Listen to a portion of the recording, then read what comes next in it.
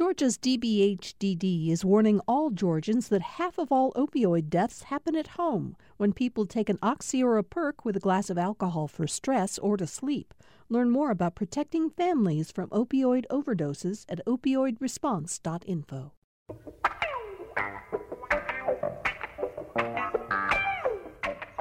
Thank you for being here for the Tuesday, March 30th edition of Political Rewind. I'm Bill Nigut. General Assembly, of course, is not in session today. They have day 40 tomorrow, the final day. They'll get out of there. Usually it's very late at night before they do, but that doesn't mean there's not a lot of activity under the Gold Dome today. This is the day when legislators who are frantically trying to get a bill passed are talking it up among their colleagues. They're tweaking, refining, looking for solutions to how they can get measures through the final hours of the General Assembly. And so today on the show, I want to talk about a number of the measures that would have not focused on quite as much as the election bill, which has dominated not just conversations on our show, but the news media in general, both here in Georgia and for that matter across the country. That said, Governor Kemp has been making the rounds on various media outlets to explain his side of the election law. He has been telling people that it makes things easy. It makes it easier for you to vote. He talks about the fact that there are some more early voting opportunities. There's an additional mandatory Saturday vote. There's Sunday voting is now optional for all counties. And to that extent, it is true that there are more opportunities for that your votes to be cast on those days. But of course, as we've talked about for a long time, there are other aspects of the bill which people feel, who are critics of it, feel amounts to voter suppression. And we'll get back into that during the show today. We'll talk about the fact that there are increasing calls for various kinds of boycotts of the state of Georgia. So there's a lot for us to discuss on Political Rewind today. Let's get started. Let's introduce the panel. My partner on Tuesdays, Tamar Hallerman, senior reporter for the Atlanta Journal-Constitution, is here. Tamar, how you doing? Hey, Bill, just trying to keep up with the wave of news. It's coming at me. It's coming at all of us in a way. It hasn't in a while. Yeah, it's sort of like a video game, an action video game where things fly at you left and right, and you've got to try to, shoot them down, bat them down, whatever. It's just astonishing how the news continues to fly at us as it's doing right now. We're also joined today by Heath Garrett, Republican strategist, Republican political consultant, who is starting to think about 2022 campaigns and find the candidates he wants to work with. But Heath, as we introduce you, we have not mentioned on the show that your longtime collaborator, Johnny Isakson, who's essentially your boss, the General Assembly honored him by naming a bridge over, is it the Savannah River, Heath? That's right, over the Savannah River near the port. And I saw photographs of Johnny was he down at the Capitol? What was it like down there for him to receive that honor?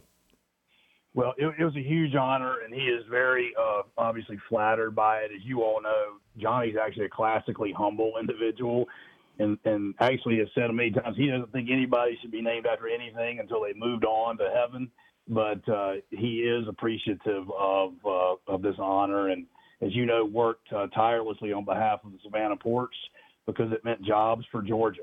And so it is a fitting tribute, and he's very humbled. Okay. I just thought it was worth mentioning that. We're also joined by Dr. Kurt Young, chairman of the Political Science Department and a political science professor at Clark Atlanta University. Kurt, thanks for being with us. Great to be back, Bill. How's everything going these days?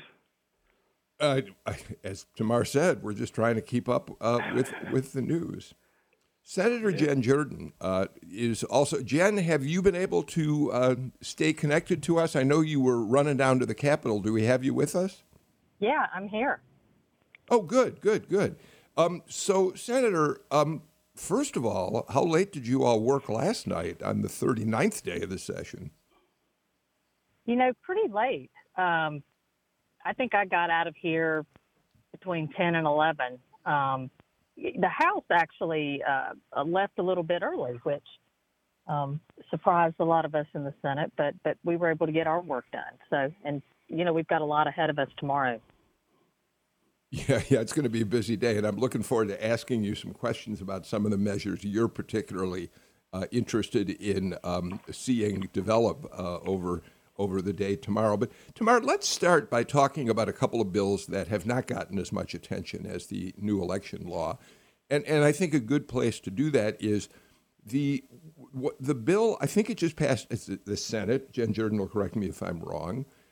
At a time when we've had these massage parlor shootings in Cherokee County and Atlanta, the Boulder, Colorado shooting at the supermarket out there, and at a time when there are calls for more gun safety or gun control measures by many, especially Democrats in Congress and here in Georgia, we are likely to see a bill pass out and go to the governor for signature that actually expands gun rights in Georgia. Yes?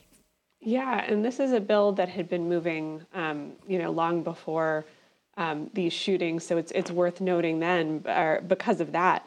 But it goes to show just how different the politics are in the Republican Party right now.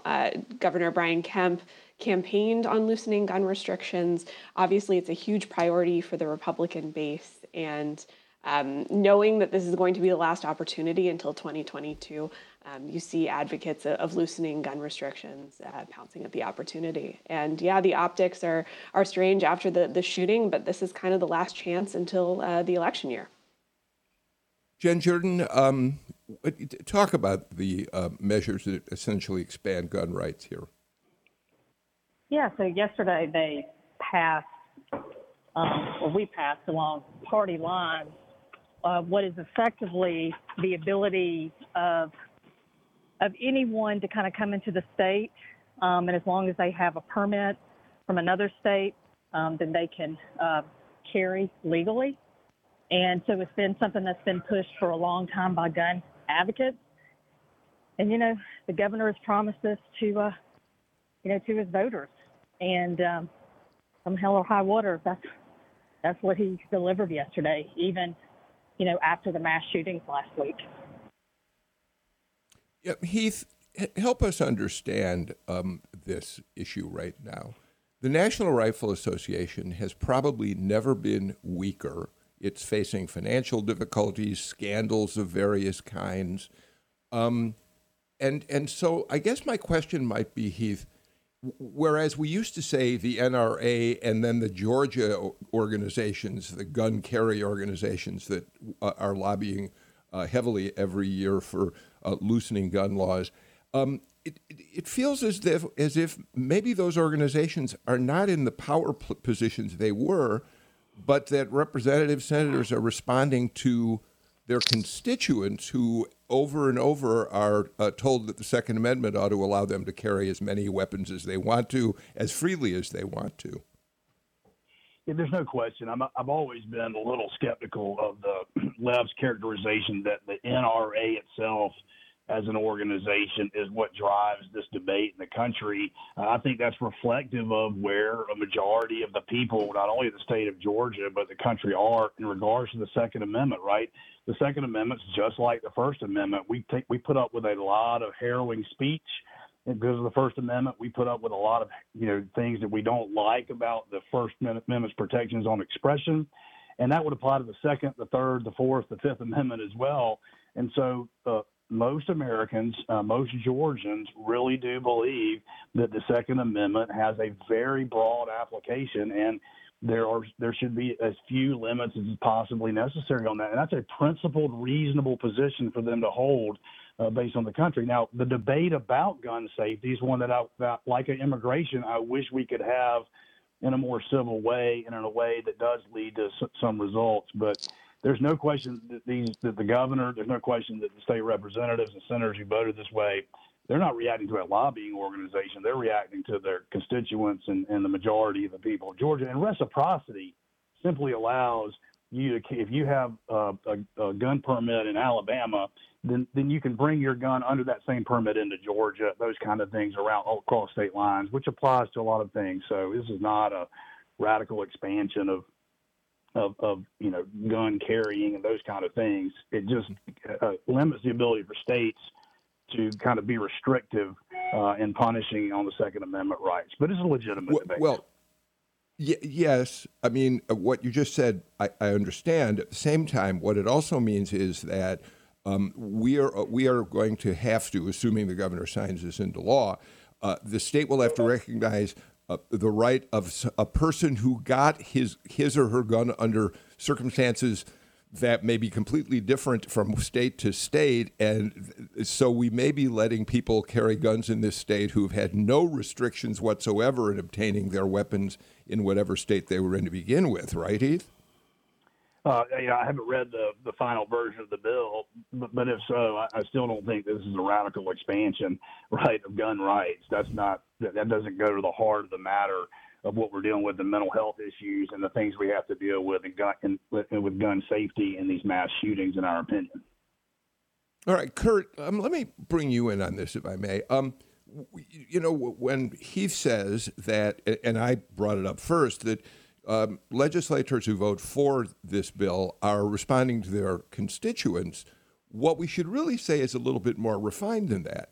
We should say they're responding to their base, to the Republicans in their base who want Second Amendment freedom at all costs. We know that in general, every poll shows us that a majority of Georgians and a majority of Americans do favor some form of gun safety, gun control measures. And so it's the base that's getting what it wants, not the voter at large, Kurt.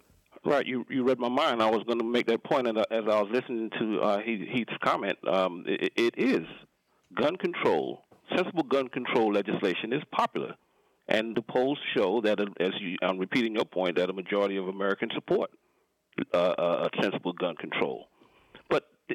But what's happening in Georgia has to be understood in the context of a zeitgeist, right? There's a particular moment in history that we're experiencing right now, and part of it has to do with this massive shift that we saw occur in Washington D.C.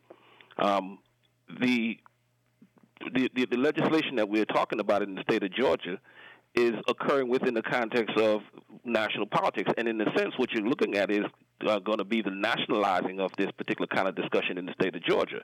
Now, in the previous administration, this type of discussion might not have generated the kind of response that it's going to generate now, because in many ways the decisions at the state level, particularly in Republican states or red states, would have been supported, absorbed, buttressed by the leadership in the administration, and of course a Republican-run Senate. Now that dynamic has changed, and not only has it changed in terms of representation and the elections, it's also changed in terms of the agenda items that are now being taken on by the Senate. And so clearly, while Georgia would have been sustained in this kind of campaign or this kind of legislation during the Trump administration, during the Biden administration, what's going to happen, I believe, is that the state is going to become in many ways a lightning rod, a focal point of all that some would consider to be the wrong direction. Even if the details are minute, the state becomes the focal point of the wrong direction, and in many ways can contribute to the very reality that it appears the Republican leadership in the state is trying to push back against. 2 points I'd like to make to add to this conversation. The first is that when we talk about polling and what the public wants, often they're polled just in terms of, generally, would you like more restrictions, less restrictions? There is more support for things like red flag laws, for universal background checks. But then once you do get into more specific issues like reciprocal carry, it does get a little bit muddier. And then when you ask people if they support the Second Amendment in general, also that's a much different story. I think it's worth talking about Brian Kemp and the position he is now politically and why we're expecting him to sign this measure. He's obviously been on the outs with the Republican base for a while now after the November election, and people who are mad at him that he wouldn't overturn the election results in Georgia. So this is a very easy way for him to help curry favor with the Republican base. And even rank and file Republican legislators, why not? In a changing time, this is an easy way to rack up points, and especially if you are one of these state officials under fire by the Trump wing of the party, an easy way to get support. Of course, Heath, this is part of his brand. We all remember that this is the candidate for governor who ran his first big ad holding a shotgun on his lap while talking to the boy who was taking his daughter out on a date for the first time. He put guns very prominently into ads that he ran. No, that's right. I think forget the short-term politics for Governor Kemp. I mean, this is a policy that he's advocated since before he was elected governor. It's been something that's working its way through state legislatures around the country for a number of years outside of the current context. I do agree with the esteemed professor that anything that happens in the state of Georgia is going to become a federal issue as we are a battleground state now. However, unlike our friends at Saturday Night Live, I don't think we're a blue state. I think we're still a center-right state. And a lot of our Democratic friends outside of the metro area are big advocates of the Second Amendment. On top of that, if you go to Adventure Outdoors in Cobb County, they will tell you that over the last 3 or 4 years, the largest increase in purchasers are of African-American or people of color. And so the Democratic base seems to be responding well to the desire to have weapons as well. And so I think it's going to be an interesting issue that's not as easily defined as it has been in the past, even from my Democratic friends. Okay, Kurt, go ahead. Yeah, real quick, that's a great point that Heath makes. Certainly in the African-American community, gun purchases are skyrocketing. And it's in many ways a reflection of the times. It's in many ways a reflection of the times and an attempt to be very, very careful of what one sees happening not only in the African-American community but also in other communities, as we just saw in our Asian American community. But I think the point, though, the fulcrum has to do with the readily availability of assault weapons. I think that's where you begin to see a kind of a shift in the conversation. All right, let's move on. And again, I want to just talk about a few other measures that we're going to watch unfold over the next, 24 plus hours. I'm sorry. Jen Jordan, many people, I think, are going to be very pleased to learn that the overhaul of the citizen's arrest law, which has been in place in Georgia since the Civil War, is on track to pass. The Senate passed its own version yesterday. I guess there are enough changes that it goes back to the House where they can agree and send it to the governor's desk. But would you say that's one of the good news stories that comes out of this session? Yeah, I mean, it's one of the few good news stories that comes out of the session, and I was glad we were finally able to get it over the line. I do worry when people start messing with amendments and kind of trying to slow legislation down, that it's being done intentionally to maybe, effectively stop it. So, fingers crossed it'll get back over to the House and we can get it to the governor's desk as quickly as possible. Well, let me follow up on that. Was anything added in the Senate, any amendment added that you think is going to create a problem on the House side? It shouldn't. But the problem with amendments is that they're not vetted. And specifically when you're talking about, parts of a law that impact so many other sections, you've just got to be careful about amending something on the fly.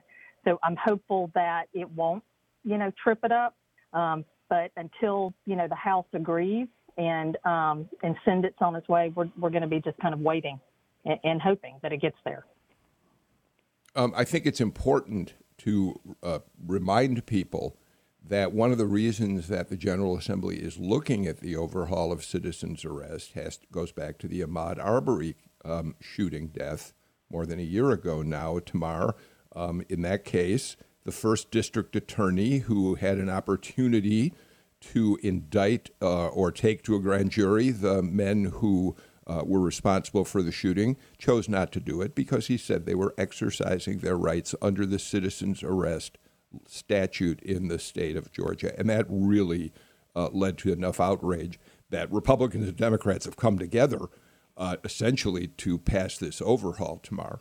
Yeah, this has been in the making for more than a year. And I know the legislature was trying to do it last session and just kind of ran out of time with the pandemic. But, if and when this gets to the governor's desk, Georgia would be the first state of all 50 states, I believe, to roll back its citizens arrest law. So it would be a huge deal if this happens. And hopefully, signs are looking good at this point that they'll be able to get to an agreement. But, you never know on the last day of session. And, time has a way of kind of slipping through everybody's fingers. So note of caution. Heath, in times of Heath, in times of extreme partisanship, there are occasionally bills that Republicans and Democrats downtown can come together on. Yeah, no, that's exactly right, Bill. I wanted to take a moment. I mean, on this show and in our everyday lives, we seem to become hyper-partisanized, and I think that the unfortunate and tragic events around Ahmaud Arbery are one that I think this state has shown some of its worst and some of its best, in the sense that our state leadership did get involved and have started to correct the injustice, starting with citizens' arrest. And it's a great example of how Heath Garrett and Senator Jen Jordan and Burt Reeves and Republicans and Democrats, people of all colors, can come together around and have a civil discussion and start to make progress as we do that. And so I do want to celebrate that for a second, just because it's too important. And this is exactly why Georgia has been the kind of shining hill in the South. And we things like this need to continue to happen. If we can have civil discussion around, racially tinged issues like this, I think this is a good first step, not the final step, but a good first step. Kurt, I want to give you a chance to weigh in before we move on to a couple of issues that I think would be examples in which Georgia is not looked at as a shining state on the hill by people across the country. But Heath makes a point about this bill in and of itself. Your thoughts on the fact that this looks like it's finally going to happen? Yeah, and I think it's a good sign. It's a good sign that in many ways represent all of what the state of Georgia promises to be. Right, so the state of Georgia is unique in this sense, right? On the one hand, Heath is correct. It's not a blue state. In many ways, particularly when you look outside of the city of Atlanta or the Atlanta metropolitan area, it is still a red state. But what you have is a state that is in many ways composed of two states, right? You have the state of Georgia, and then you have the state of Atlanta, right? And that state of Atlanta, as demonstrated in the 2020 elections, has muscle, right? Certainly, it's only a metropolitan area within the state, but it has the ability to impact state politics and, by extension, national politics. The state has to come to terms with the fact that it has this kind of energy within it. And the sooner that the state recognizes that it has to be able to speak to these two different realities, right, the state of Atlanta and the state of Georgia, obviously the other way around, right, the true state of Georgia and then the Atlanta metropolitan area, and other bastions of some blueness, right, if you will. As soon as it comes to terms with that and begin to legislate from that perspective, you have more of these types of examples, which makes perfect sense and is totally in line with what should happen in the state, where you have these kind of differences and complexities as the state of Georgia. Jen Jordan, before we have to get to a break, there are any number of bills. I have a punch list I could go down of bills that everybody's going to be watching in the day ahead. But I really should turn to you and say, what are you looking at as you approach the final day of the session that really has your attention, that you're most interested in getting through or you're concerned about passing? Let me give you a chance to just tell us what your focus is on right now. Yeah, I'm probably more focused on stopping some stuff. There is one that has been called the Granny Cam bill up here, which basically the AARP is against it, and what it would do is it would prevent families of elderly residents in nursing homes from having hidden cameras. trying to make sure that their loved ones aren't being neglected. Came out of a case where an 89-year-old gentleman died from neglect, and the neglect was revealed on the video. And so basically the nursing home lobbyists and industry has come back strong to try to prevent families from being able to do that and protect their loved ones. So that's one that I'm keenly focused on. And then there is another that's basically just kind of a Christmas tree of goodie giveaways in terms of tax credits. And it's something that it really needs to be stopped. So those are kind of the two biggies right now. So we'll see. I'm sure something else will pop up. Well, let me follow up on that with you real quickly before we get to the break, because you talk about the tax credits. I don't really know the details because it's I haven't been able to get into depth about it, but I'll bet you have. So we know that the legislature came into the session saying, gee, maybe we ought to re-examine these huge tax credits we give to people like the film and television industry and others. Maybe they're no longer producing the kind of revenue results we need. But my understanding is that the measure that would call for that kind of study now also enshrines those tax credits into law for at least a period of time ahead, right? Yeah, I mean, the measure that would have studied it to determine the return on investment and to make sure it was still sound public policy in the state, that basically went down in flames in the House, like big flames. And in response, the House basically sent over a bill that was just chock full of millions and millions, hundreds of millions of dollars of basically, corporate giveaways. So that's a real fight here. And in light of the COVID relief package being impacted by tax credits, or, if we try to backfill revenue because we've given away so much money in terms of tax credits or cuts, and how that could impact the ability of the state to actually pull down that money, I think it's something that we need to be incredibly careful of and tread very lightly as we move forward. All right, let's do this. Let's get our first break of the show out of the way. And when we come back, we'll have a lot more to talk about with our panel. You're listening to Political Rewind. Thanks for listening to Political Rewind. If you like this show, you'll also like Georgia Today. It's a daily podcast from GPB News, bringing you compelling stories and in-depth reporting that you won't hear anywhere else. Join me, Peter Biello, for this quick and convenient way to get the best of GPB News' extensive coverage of the topics that matter to you, delivered directly to your device every weekday afternoon.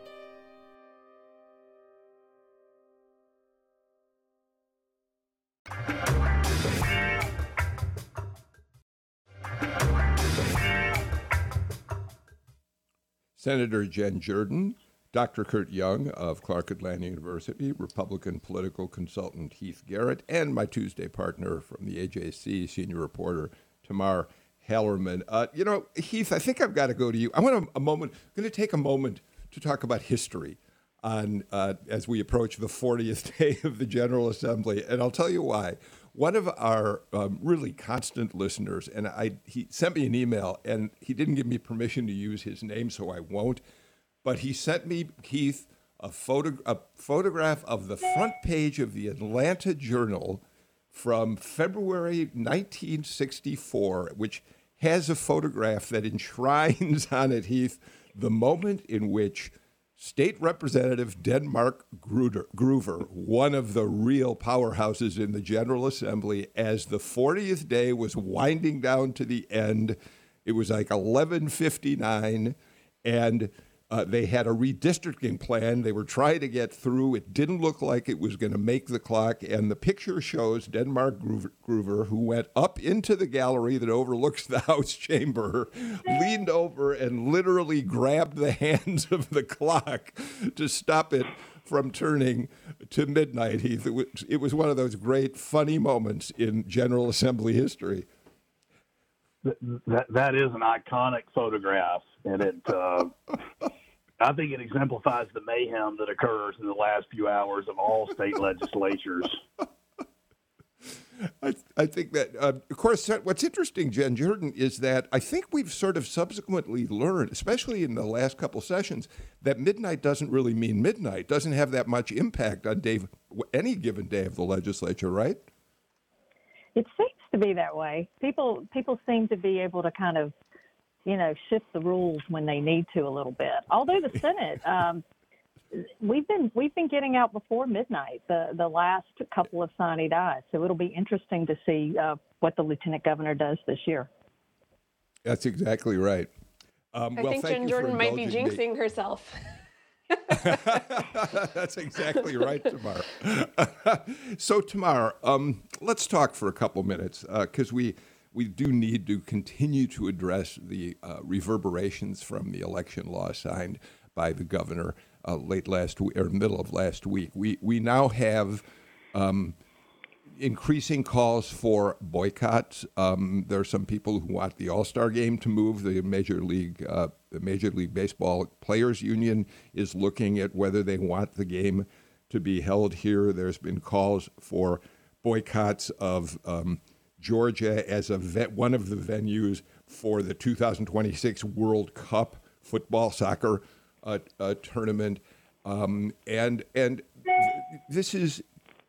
And there are also some calls for boycotts of companies like Coca-Cola and Delta, which were fairly reticent in coming out strongly, as they have in other legislation, really coming out strongly in saying these bills should not go through. But boycotts like this have a way of gaining a lot of attention, but they rarely go very far, right?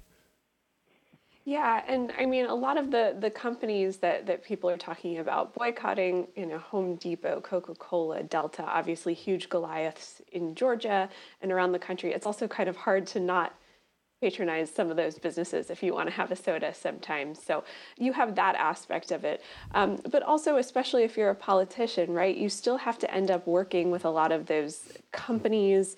If they still give out a lot of political donations, then you also have to worry about your constituents, right? So many of whom are employed by a lot of these companies. Delta is the biggest employer in the entire state, so you are bound to have constituents who work for the airline, especially in Metro Atlanta. And you're increasingly nervous. You don't want to have a company say, "Okay, we're going to leave then," and really kind of harm the region. People always talk about that in terms of the film industry and the billions of dollars of investment that have gone in over the years, and all of the schools that have gone in, all of the infrastructure. How far do you want to take it? You don't want it to imperil something like that if you're a legislator. So there is a tightrope to walk, right? People are mad, and you want to be able to respond to constituents who are angry and frustrated and want to find a way to fight back. But there are also plenty of other considerations, political and economic. Jen Jordan, yeah. I think you've been quoted as saying you do not want to see boycotts of businesses in the state. No, and I think you have to kind of go back and frame the issue or the problem. It's like, what do you want to do? And what it seems is that people want these companies to somehow put pressure on the legislature or the governor to change the law. The problem is that we are going into day 40 tomorrow. So even if they could actually do that, we are out of the legislative session as of midnight tomorrow. And so with respect to that, we're not going to be back in until next January. Do I believe in putting pressure on these corporations and these businesses? Absolutely. But I think we have to kind of figure out exactly what is the expectation there and what do we want them to do, and then how do we get there? And I'm not sure, just out-and-out boycotts are necessarily going to get us there, and it actually may hurt a lot of the citizens of Georgia more than help ultimately. Hey, Heath, why did these major corporations stay out of this fight? I mean, when religious liberty was on the agenda at the state capitol, they were very strong in opposing some of the more restrictive measures around religious liberty. Why did they stay in the background, especially given, number one, that a company like Delta, Home Depot, Coca-Cola, first of all, employs many African Americans, and number two, are marketing their products for a community that includes a large number of African Americans and other minorities. Why did they stay so quiet on this? Bill, I think it's because they were following the legislative process. I'm not sure they were quiet on it. They expressed their concerns about some of the provisions that a few legislators put forward, but they were following what happened. I mean, I think that there's a lot of smoke that was created by my friends on the Democratic side that didn't turn out to be real on this issue. And now we got this problem of trying to put this boycott back in the box because they read the legislation. One of the problems we have, particularly over the last 72 hours, is the complete myth of what this bill does and does not do. For example, this morning, the Washington Post had to give an unheard of 4 Pinocchios to the President of the United States, Biden, because he completely misrepresented what the law did in his news conference the other day. And so, I mean, that's not exactly the most conservative bastion of the media, the Washington Post. And so we had people out this week on CNN, even on Fox News, NBC, saying that this piece of legislation did not allow for food or water in line. That's patently false. It's not in the legislation. You can absolutely have water and food in line.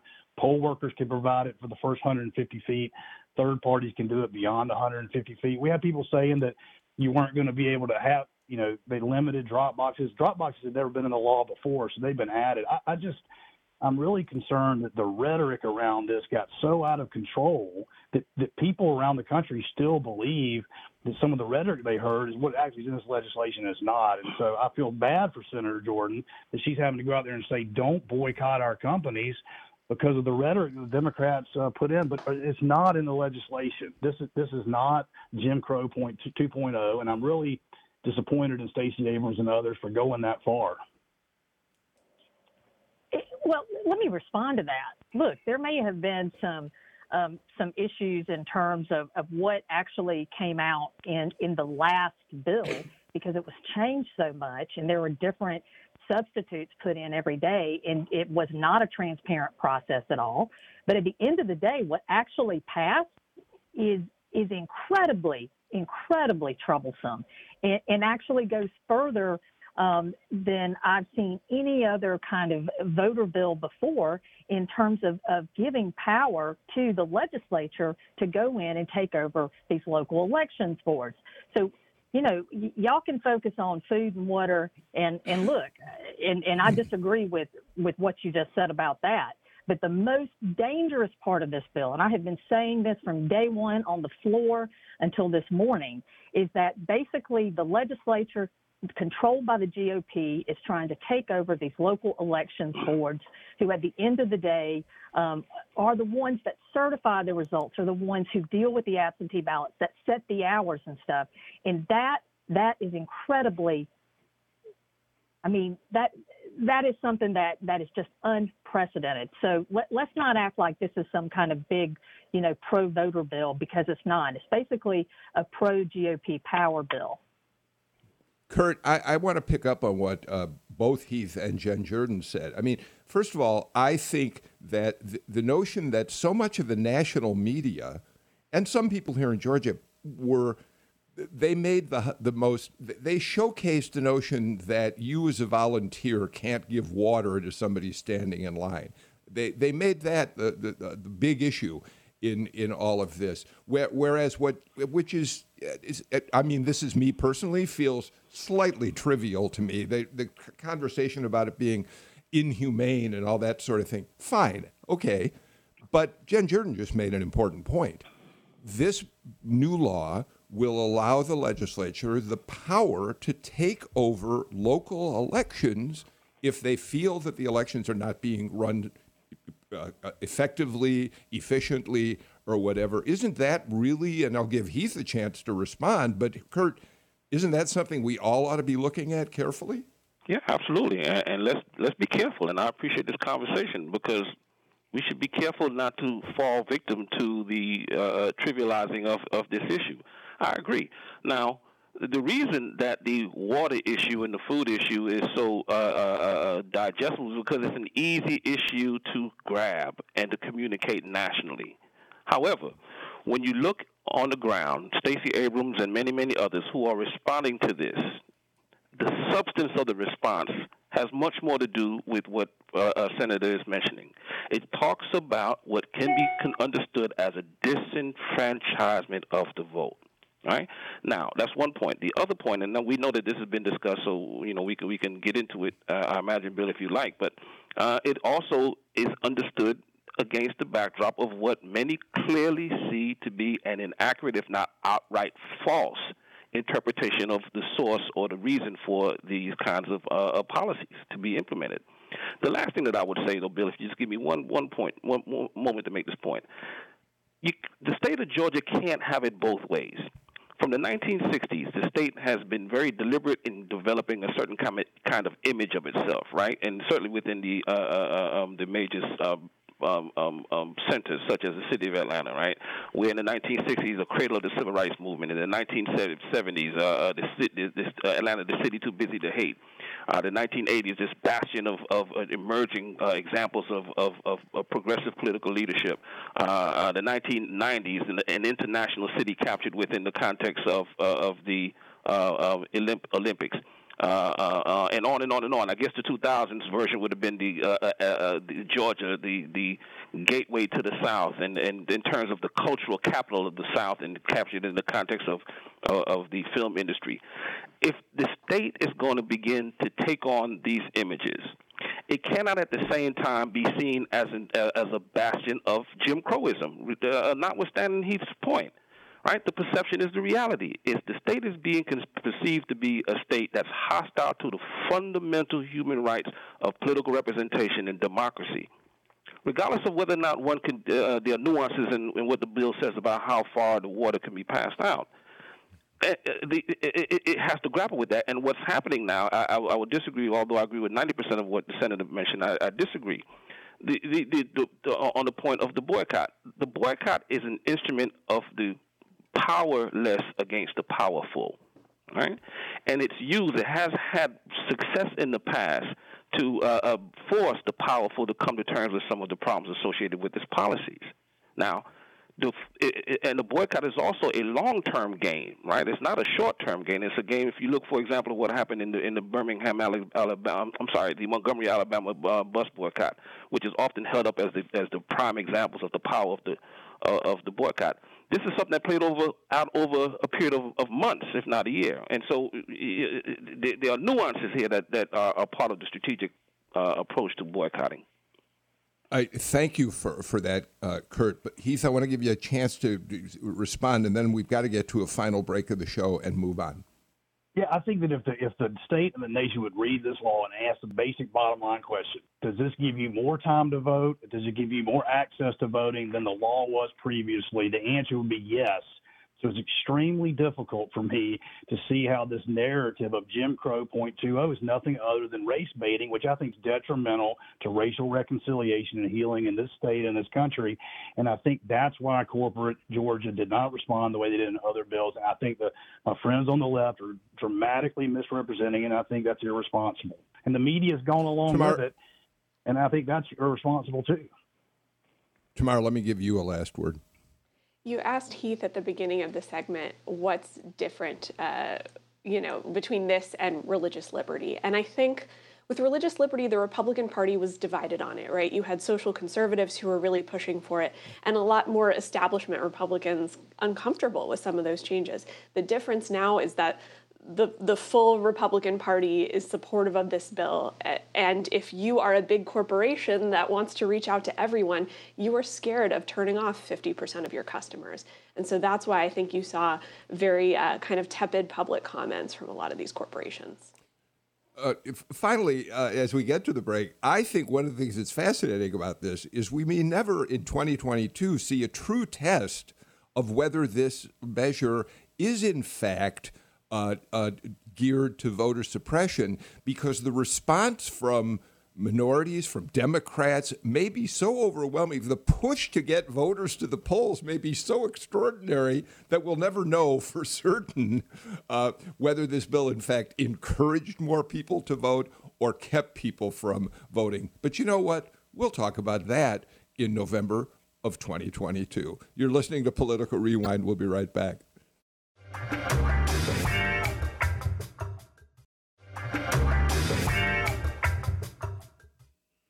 Hey, Tamar Hallerman, if people who oppose these voting measures want to grab hold of a very, very representative picture that this is Jim Crow 2.0, they really don't have to look a whole lot further than the video and photographs of Park Cannon, an African-American legislator, being dragged away from the governor's door in handcuffs and thrown into jail for knocking on his door when he was giving his live stream of why he approved these measures. And I think we do have to spend a couple minutes on it, because the state trooper has now said that when he was standing there with her, he had images in his head of the insurrection at the Capitol on January 6th. And I found that to be really a startling comment to make, given that it was Park Cannon and a very small handful of demonstrators behind her. Yeah, and kind of the image that kind of was conjured up was the banging on the door, and the Kemps being kind of freaked out on the inside of the door, but obviously in the Capitol, kind of the insurrectionists banging as well. But yeah, certainly a haunting image of Park Cannon that you saw all over the national media of her being dragged around. And, you know, you saw it again yesterday as she arrived back at the state Capitol with members of the King family, a sort of silent protest with Representative Cannon in a sling being walked in. And yeah, certainly an image for the public to graft onto, for sure. Kurt, it struck me. Yesterday on the show, one of our panelists said that Park Cannon got just what she was hoping for, an incident that could be used for her side of this argument. We don't know what was in her mind, but it strikes me that the Republicans who support this measure certainly didn't get what they wanted out of the imagery of her being led away in handcuffs. Yeah, that's the point I've been trying to make. You know, the state, and I know the state is multifaceted, right? It's not a monolith, but nonetheless, the leadership in the state really has to address its image problem. Here you have a young black woman who's coming to knock on the door, bang on the door, if you will, trying to enter to see the signing, and I'm gonna take her at her word. She said that that's what she was doing. You cannot take that and expect a rosy image when the interpretation of that is from the gentleman saying the truth, the law enforcement person saying that he had images of the Capitol. Well, the image of the Capitol that we have been talking about in terms of the contradictions is the image that we all saw of the